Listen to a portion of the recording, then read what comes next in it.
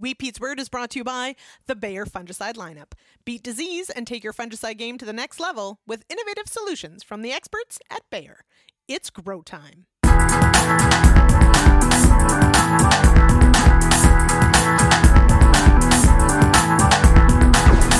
Good day and welcome to Wheat Pete's Word here on RealAgriculture.com for Wednesday, June the 9th. On this episode of The Word, another insect alert to begin with. Unbelievable. Then, weather whammies. It's wild out there. Corn nitrogen. It's side dress time, and the science is back in from Ben Rosser. Weed control. Some really cool new information. Some great questions around that. Wheat grain fill. I hate these high temperatures. The value of straw, the number one question coming in. Cover crops, nutrients, a whole lot if I can only get to it before I run out of time. Let's go. Before I start, a safety alert. A week or two ago, a grower tweeted me saying, can you get silo gas out of cereal silages? And the answer is, well, you can, but it's really unusual. It's a corn silage thing. You can actually get it out of alfalfa as well. Remember what happens. Super dry, lots of nitrogen for the crop. It can't take it up. It's so dry. You get that rainfall. The crop sucks it up. And if you harvest right away after the rainfall, because that's the stage of maturity it's at, it's ready to come out of the field, then the nitrogen is free in the crop. We get nitrates. You can get nitrate poisoning in livestock. You get silo gas. Apparently, last week, a grower in southwestern Ontario was affected by silo gas. They're fine. But please be careful. Realize that it can happen. It's heavier than air. Always, always, always, after you fill a silo, have that in the back of your brain. Let's not get anyone hurt. Okay, moving on. And yes, alert, alert, alert. Last week, it was alfalfa weevil. This week, it is potato leafhopper. So leafhoppers just seem to have blown up on those recent windstorms coming out of the U.S. in unbelievably high numbers. We are seeing, well, growers reporting, just their screen in their screen door covered with potato leafhopper. You go out into alfalfa fields, there's lots of them hopping around. Remember that if you've just harvested your alfalfa, it's that small alfalfa that's really critical. Some growers saying they have weevil as well as leafhopper. If you have both, then you drop the threshold a little bit. But if that alfalfa is only 10 centimeters high, 3.5, 4 inches high, it's one leafhopper per 5 sweeps, right? So that it's almost no leafhopper, because what they do is they inject a toxin into the plant and plug up the conductive tissue so that the plant can't get the nutrients down to the roots. And if it can't feed the roots can't pick up nutrients and feed the leaves. And so that the small stage is really, really critical. So get out there and scout, control if you need to. Just shows you how wild this year has been. So weather, oh my gosh, we've gone from freezing temperatures to extreme heat, and we've gone from drought to flood in some cases, and some other growers, as always, are in the in-between zone. They are the growers that have horseshoes somewhere. I don't know where, but wow. So Albert Tenuta, my good friend, the provincial pathologist, a plot at West Lorne yesterday, Tuesday, 3 inches of rain on that plot. And Albert says, well, thank goodness it's a corn hybrid stress test. It's basically underwater at 6 leaf. If that doesn't stress it, I don't know what will. But me, at the other side of that coin, and this is really, really just makes your heart go out. Tim at Little Britain tweeting, 1/10 of an inch of moisture as snow in early May. Nothing at all until 4/10 of an inch last week. Tim, I hope you've gotten some more rain since you sent that tweet out. But Tim's saying, poor emergence, frost injury, wheat crops just burning up in the heat. We go from drought to flood or from feast to famine. It's just incredibly tough. And of course, if you have people with no rain and people with too much rain, there's a zone in between there where everything is just rosy. Brent reporting nearly perfect weather. He frost seeded his spring wheat. It's just ready to head. That crop, he sent me a picture. It looks amazing. I hope it cools down, though. That is the concern. So the Goldilocks zone or the Cinderella zone, other people just have horseshoes. So Bev, a client of mine, and he's got wheat, and it just got a beautiful thunderstorm. It was an excellent crop. It actually made some of it lodge. That's how heavy the thunderstorm was, but it just soaked up into the ground. That's going to make that crop. His son with wheat just a couple of miles away, and that wheat's on tougher dirt and has struggled all year and desperately needed a rain. Yeah, he got nothing there. So it really is, as Donald would say, it really is a hit or miss year. You know, hit or miss with frost, hit or miss with emergent, hit or miss with rain. It's a hit or miss year. And yes, so close on the winter wheat crop. So both Carrie and Bruce and Rob from out around Peterborough sending some pictures where the tip kernels of the wheat head got frosted. That is such a near miss. If the tip kernel gets frosted and that's all that happens, the yield impact is very close to zero because the rest of the head gets all that photosynthate, and so they'll set more kernels or make plumper kernels. And yes, we could lose a little bit of yield, but it really is a minimum impact. It shows you just how close we were to a really significant impact on that winter wheat crop with the frost. Lindsay, meanwhile, our good friend Lindsay with Real Agriculture, her millet crop that she thought was frozen off, greened back up. It made it through. The other thing that I will note, though, is, wow, those soybeans that got frozen are so slow to recover. Talking with Horst Bonner, the soybean specialist with the ministry, it can take up to 2 weeks for those soybeans to show new growth. And man, this year it's seeming to take that long. Horst, I asked him, is there any other way you can tell? Lots of growers have asked that question. And Horst said, he doesn't believe the green stem thing. He thinks you just have to wait. And if you're not seeing new growth after 10 days, you really start to question it. 2 weeks is the maximum.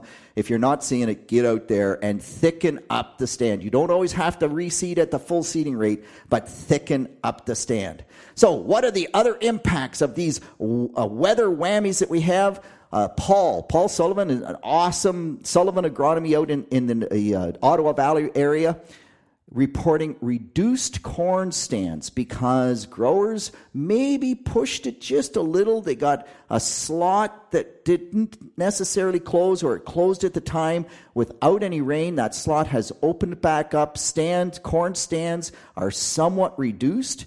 And so, believe it or not, Paul is to the point where he's counting enough reduced stands. We're not seeing the 32,000. Maybe we're seeing, 24, 25,000. And he's reducing his nitrogen, his side dress nitrogen recommendations appropriately, because with less plants, we really do know that does have an impact on the final yield potential. So really interesting. On that note, the pre-hydrate nitrate test sampling that the Ministry of Agriculture and Food does every year, Ben Rosser, Ian McDonald driving that. The results are in. You can look at the results on fieldcropnews.com. The soil nitrate this year is just slightly above average. Across the province on 93 fields, it came in at 13 parts per million. The average is 12 parts per million. So it's sort of bang on average, and you wouldn't change your nitrogen recommendations probably very much. And that's a bit of a surprise. We had a warm March, which would start things early, but then we had really cold April, really cold May. I wondered if those cold temperatures would slow down that nitrogen release. But in fact, I think it's the opposite. I think the dry weather means that we didn't denitrify anything, and so we're sort of bang on normal because the soil bugs are just nicely chugging away as they normally would, and we're not losing anything. And the other thing that I'll note quickly that is in that article is just because the average is 13, that doesn't mean your field is at average. You really have to do your own test to make sure, and in particular, do a nitrate test if you have some manure in that cornfield in the history, or if you have red clover. That's the best way to figure out whether or not the nutrients that you hope there, the nitrogen that you hope is there, actually is there. You have to do your own test. And then you can use that in the calculator to come up with the best recommendation for nitrogen that you can get to. So what else on this wild weather? So Johanna Lindenboom, another agronomist down in the Niagara Peninsula doing a super job, tweeting out a picture of a ragweed. And you'd look at that ragweed and you'd say, man, that ragweed only has maybe 4 leaves. No. If you look at it, the lower leaves have been taken off by the pre-emerge herbicide. Not enough rainfall to kill the ragweed, but enough to damage it. It's actually an 8 or a 10 leaf ragweed. It's getting incredibly big. And when they get incredibly big, they are incredibly hard to control. So brand new information, or I guess it's been out there before, but Peter Sikkema hasn't talked about it a lot. So Dr. Peter Sikkema, Ridgetown Campus, University of Guelph, did a time of day spraying with, I think, 13 different herbicides. And they started at 6 a.m. every 3 hours. So 6 a.m., 9 a.m., 12 noon, all the way up till midnight. And what they found is that you get the best herbicide efficacy at 3 p.m. on virtually every herbicide that they tested. Interestingly enough, a herbicide like glyphosate, there's not a big difference between 3 p.m. and 6 a.m. or midnight. There's a difference. It's still better at 3 p.m., but it's not significantly different. If you look at some of the contact herbicides, so herbicides like Reflex, like Bazagran, like Pinnacle, and we're just in that window where we're starting to spray a lot of those products on IP soybeans, they are much, much better control at 3 p.m. than they are at 6 a.m. or after 9 p.m. at night. So it's almost like if you have big weeds, you have to spray in the heat of the day, which of course is the worst time ever in terms of creating crop phyto, so you get way more crop injury. It's also, you're going to evaporate more droplets, and so smaller droplets don't get to the target as easily. Wind is another big issue with that, so it's a real catch-22. But typically that 3 p.m., so, spray those contact herbicides from noon till 6 p.m. if you can. That's when you're going to have the best control. And on that very note, Ken from Saskatchewan sending a voicemail to me saying, okay, wait a minute, I sprayed Liberty on my Liberty Link canola, and I sprayed it when it was 35 degrees Celsius, and then I see on Twitter that I shouldn't have done that. The weeds died, the canola looks fine. Like, what the heck is going on? So from Colleen Redleck, BASF, she says that at 27 degrees Celsius, the plants and the weeds start to shut down. And so with many products, once you go over 27 degrees Celsius, you start to think that they could have a negative impact on the level of weed control you get or the amount of phytotoxicity you get. And of course, there's a range there. But the exception is absolutely Liberty. And with Liberty, there is no upper temperature limit. The hotter it is, the better control you get. I really think, Ken, where you're getting confused is that with Liberty, the temperature doesn't matter. The temperature can matter with some other products for sure. But in Western Canada, Delta T is a big thing in terms of, can we get the droplets to the target? Now, we don't talk about Delta T in Ontario hardly at all because we're a high humidity zone, and, it's pretty rare we get really high temperatures. But if you look at the Delta T chart, and we'll put it on the website linked here so that you can see that, if you have low relative humidity and high temperatures, what happens, especially at low water volumes, and Western Canada uses low water volumes. Typically if I'm spraying Reflex, my growers, it has to be 20 gallons of water per acre. And so we have higher water volumes. We don't get into as much concern over evaporative loss of the droplet. But with that Delta T, if you have high temperatures, low relative humidity, you spray, and that droplet, before it can get to the target, enough of it evaporates that it becomes a driftable fine, and it never ever does get to the target, and so we don't get good weed control. So, for example, Ken, if it's 30 degrees Celsius and 50% relative humidity, that's sort of you're in the green zone. If you're 30 degrees Celsius and 30% relative humidity, you're actually into the do not spray zone. And so it's once we get to 30 degrees, that relative humidity really does play. Okay, I got to move on. Frederick at Ripley and Matt at Pennsylvania saying, hey, Peter, high temperatures. What about grain fill? Oh, yeah.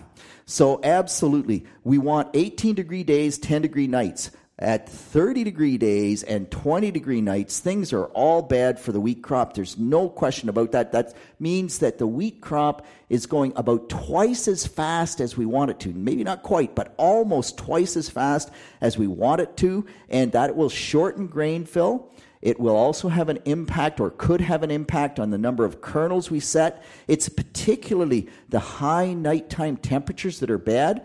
The critical temperatures on wheat, up till 25 Celsius, wheat is happy. From up to 30 Celsius, wheat can tolerate it. If it goes over 30 Celsius, then wheat gets really unhappy. And so, Frederick, you're at Ripley. Your temperature is going to be cooler than the growers in Essex. And this is one of the reasons why growers in Essex often have lower wheat yields than we think they should have, because we just get too high temperatures. And nighttime temperatures, when we get these 20, 21, 22-degree nights, the wheat crop, all it does at night is respire. And high nighttime temperatures means it respires twice as fast at 20 degrees as it would at 10 degrees Celsius. It respires a lot of that photosynthate. It doesn't have that available, and so it sets less kernels, or we get less grain fill. Not much we can do about that, but it isn't a good news scenario. Scott saying, when does grain fill begin? When does it end? Pretty easy, Scott. Begins at pollination. Once it's pollinated, we start filling that kernel, and it ends when the peduncle, right? Remember the peduncle right underneath that wheat head, when it changes color, that means there's no more translocation or 30% moisture in the grain. That's when it ends. Okay, got to quickly hit, because I'm running out of time, quickly hit the value of straw. Believe it or not, even at today's fertilizer prices, there is only a penny a pound in the phosphorus, potash, nitrogen, and sulfur. I don't price out the micronutrients, but in nutrient value in straw, there is only a penny a pound. And so if you look at it and say, I'm going to get 2,500 pounds of straw, they're offering me 3 cents a pound. Does that make sense or not? Well, that first cent out of the 3, that's $25 an acre. You've got to use that to buy nutrients because you sold those nutrients off. The next $25 or a cent a pound, 2,500 pounds at a cent is $25. That's to buy the cover crop seed and to plant that cover crop seed, so you replace the organic matter that you just sold off the farm.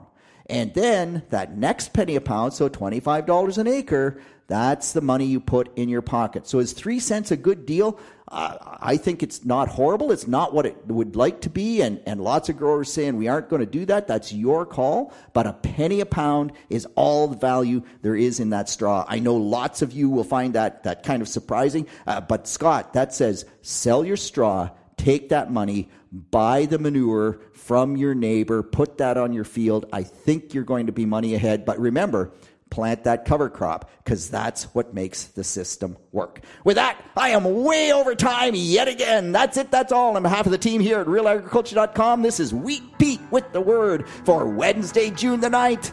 Keep them coming, baby, because next week I'm going to talk too long again. See you then. Wheat Pete's Word is brought to you by Bayer.